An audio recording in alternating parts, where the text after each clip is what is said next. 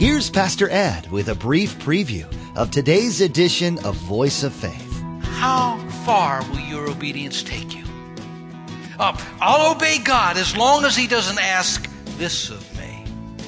Now, I'll obey God as long as He doesn't ask too much. As long as obedience fits into my daytime or my planner. Jesus obeyed the Father to the point of death. The idea of fully submitting to either a person or an institution is quite the challenge to most people. Whether it's to the leadership of government or management in the workplace, we all have a natural sense of autonomy.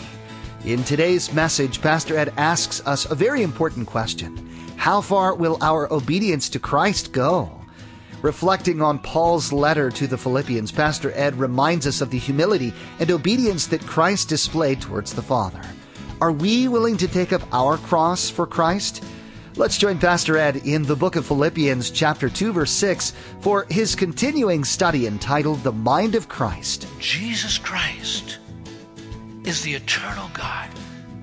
So Paul the Apostle takes them back into eternity and shows them the second person of the Trinity, who in very nature, He is God.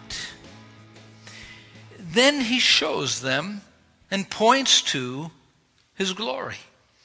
The glory of Christ in Philippians 2:6, who, though He was in the form of God, did not regard equality with God as something to be exploited. I use the New Revised Standard Version because it accurately explains the English word grasped. What some versions say is it's not something He held on to or grasped. The idea is this: Jesus did not hold on to His prerogatives as God. He did not hold on to the glories of heaven, but He condescended to earth. Let me read to you several translations. New Living Translation, the Holman's Study Bible, and another, the Good News Bible. Though He was God, He did not think equality with God as something to cling to. Who, existing in the form of God, did not consider equality with God as something to be used to His own advantage. And although He was in the form of God and equal with God, He did not take advantage of His equality. When Jesus came to earth, He laid aside His prerogatives as Yahweh. He laid aside all of that glory and He veiled it in human flesh. Now imagine if He didn't. Some Pharisee comes with a snide remark. He could say, "You're toast."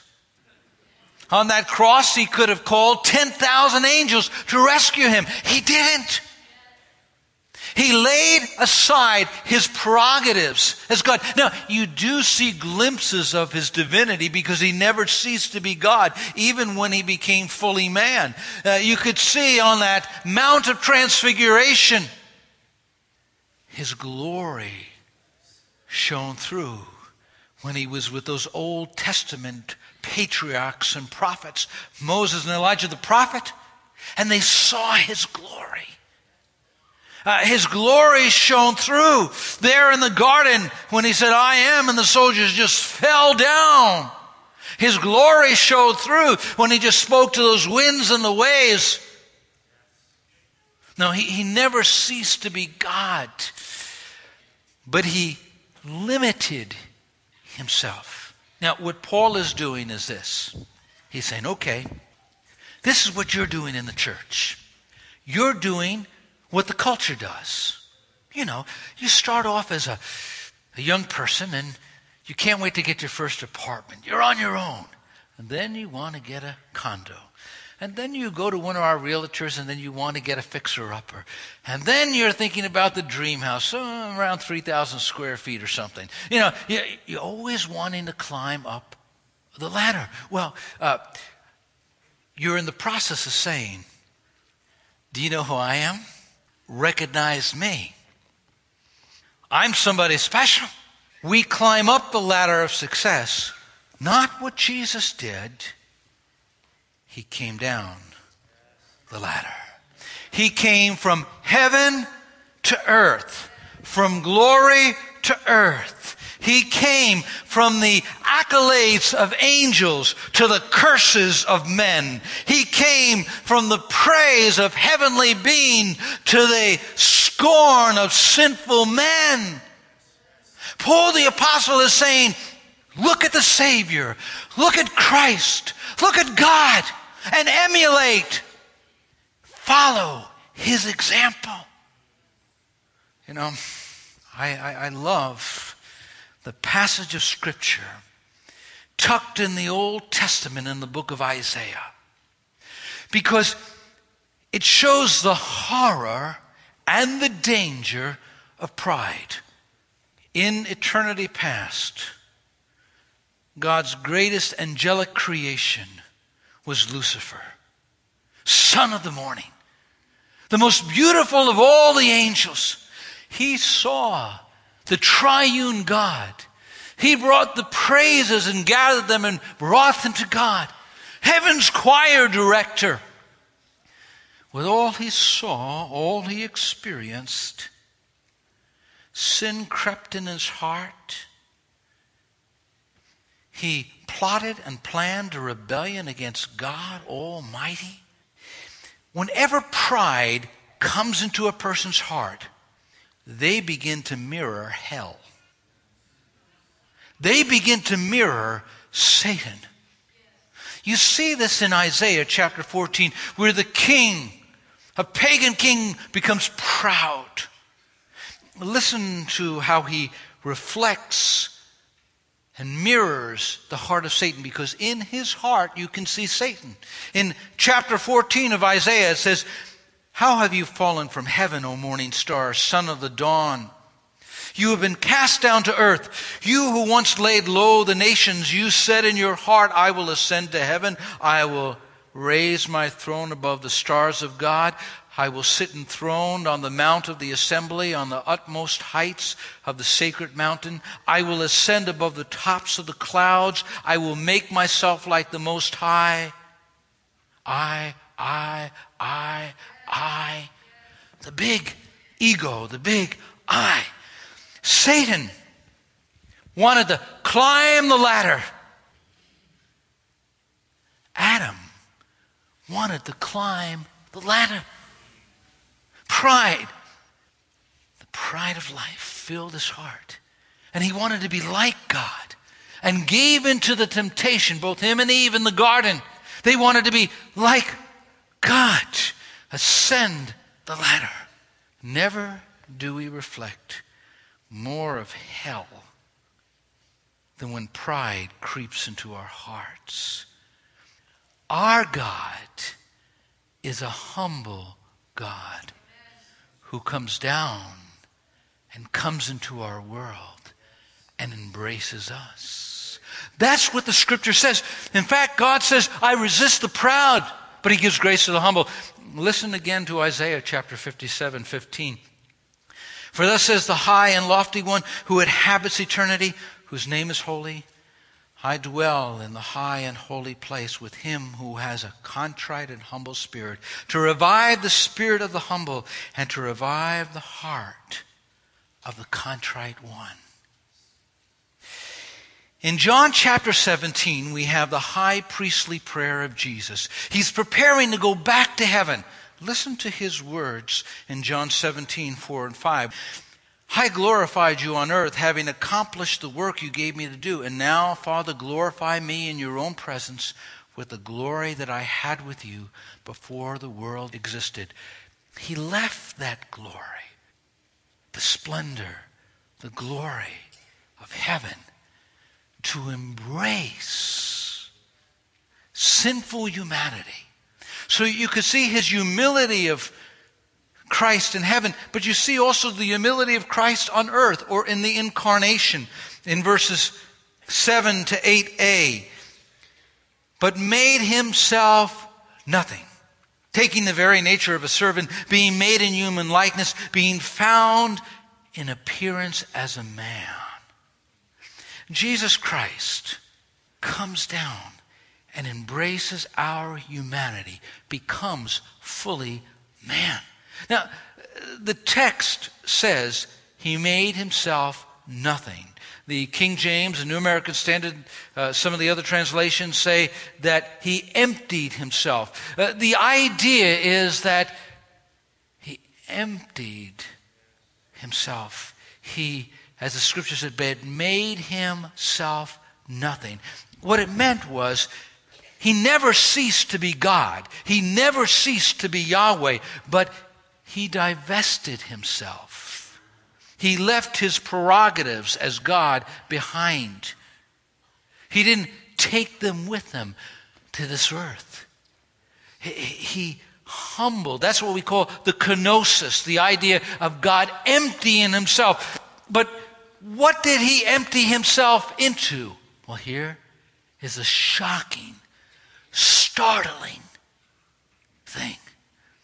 He emptied himself by taking the very nature of a servant. That's from the NIV. By taking the very nature of a servant. What does it mean? Well, he became, really in the Greek it's doulos, he became a slave. Jesus was not born in a king's palace or a nobleman's home or even in a middle-class family. He was born to utter poverty, with none of the advantages that might give him a good start in life. He was born in a place where people would say, could anything good come out of Nazareth, out of that community? Even the surrounding communities looked down on the place where Jesus lived. Think about this. The God who spun the worlds into existence, the Creator, walks among his creation. And as they bump up against him, they say, who do you think you are? You're just a Nazarene. What gives you right to talk like that? Jesus gave up his rights. A slave in Roman society had no rights. That's what Paul is saying. He surrendered his rights.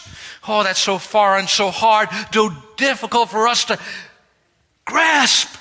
We were brought up in a democracy, taught from childhood. You have rights. Claim your rights. Speak up for yourself. Don't step on my feet. Who do you think you are? Don't you know who I am? No. Jesus came down, and he became a slave with absolutely no rights. He surrendered everything. Paul the apostle is saying, look to God and be like him. Practice what he preached and proclaimed. Take the nature of God into your nature. We have a humble God. Well, they didn't ask me to sing. They acted like I wasn't even here. How would Jesus handle it? How would Jesus respond? In Matthew 20:28, the Son of Man did not come to be served, but to serve and to give his life a ransom for many. Now, he emptied himself becoming a slave. He emptied himself by becoming in human likeness. Everything you experience, the pain, the suffering, the tragedy, the trial, death, he experienced. You know, it's amazing. The apostle says, let this mind be in you which is in Christ, in verse 5. And then he's picking up that idea of a mindedness, God-mindedness from earlier in verse 3 when he says, you know, have the same mind. It's amazing how we fall into the trap of being worldly in the body of Christ. I was reading about Winston Churchill. Somebody commented to him that one of his opponents in the political arena, Clement Attlee, he said, Mr. Attlee is a humble man. And in Winston Churchill's sarcastic humor, he said, he has a lot to be humble about. Well, you and I have a lot to be humble about. He who did not have to humble himself, humbled himself. He who was Almighty God, without sin, perfect, always right, never wrong, God, a very God, humbled himself. How is it that it is so difficult for us to humble ourselves? How readily we're offended. How readily we respond. You see what they did, what they said. Paul the Apostle is going to the heart of the problem. He's going to what will heal the church and help them move forward. And that's the mind of Christ, the heart of Christ, humility. Now, he doesn't stop there. Christ is humble in heaven. You see his humility there. You see his humility in coming to this earth in the incarnation. But in verse 8, you see his humility demonstrated even in his death. In verse 8, being found in the appearance of man, he humbled himself and became obedient to death, even the death of the cross. Obedient in his death, his obedient death.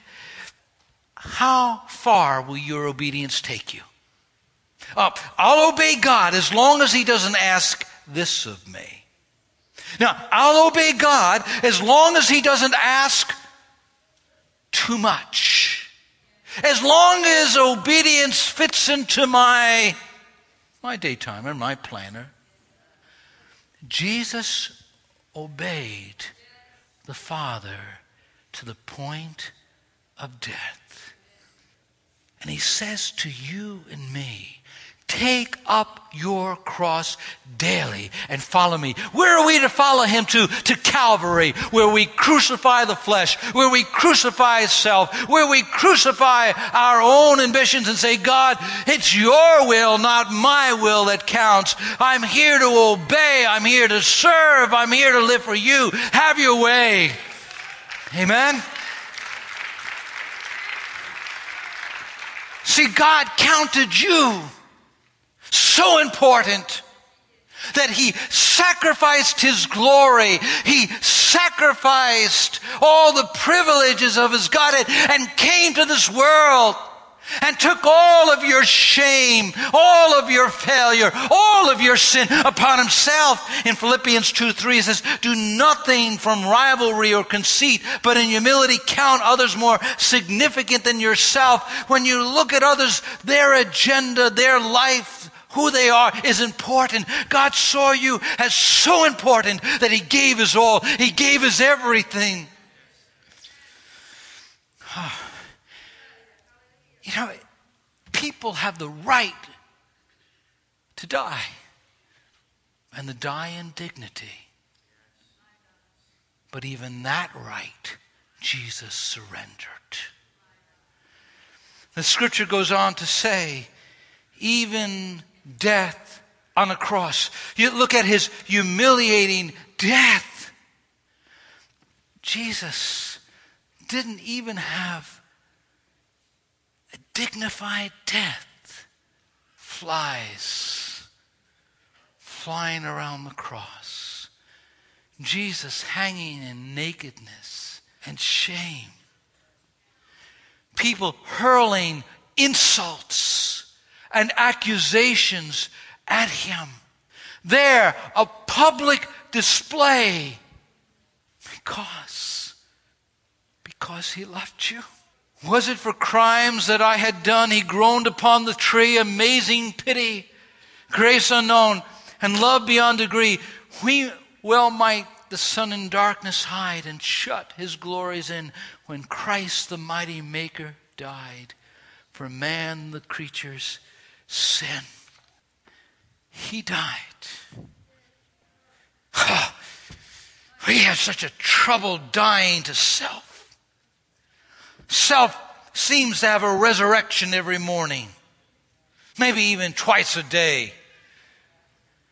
But God said in His Word, have this mind that was in Christ. How our families would be filled with so much more harmony. How our churches would be filled with so much more unity.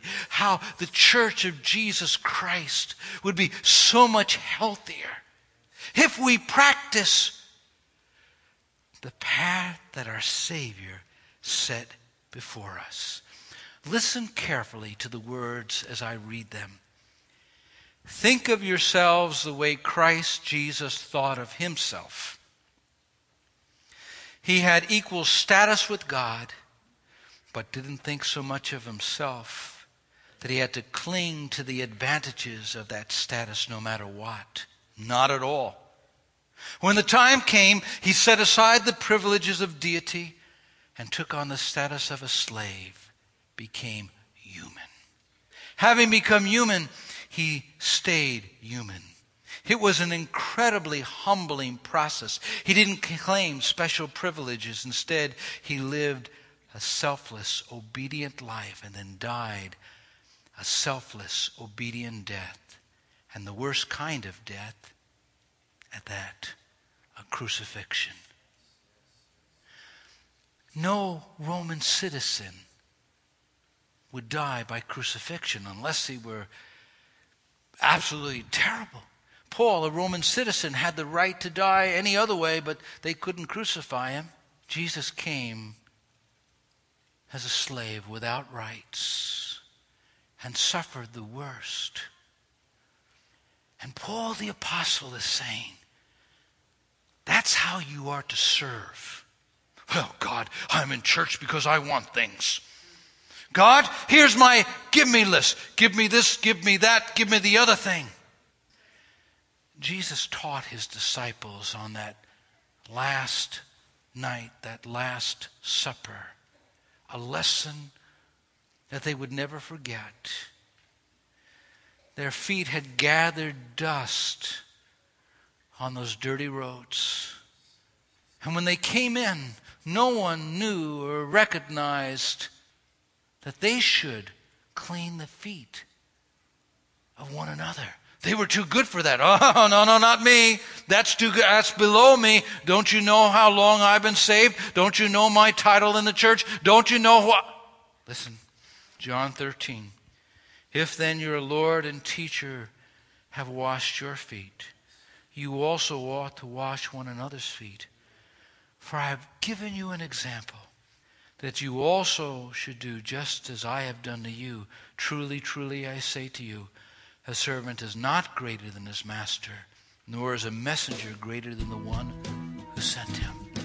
It's time that we bow very low and we wash one another's feet. Paul saw that what was most needed in the church was the mind of Christ.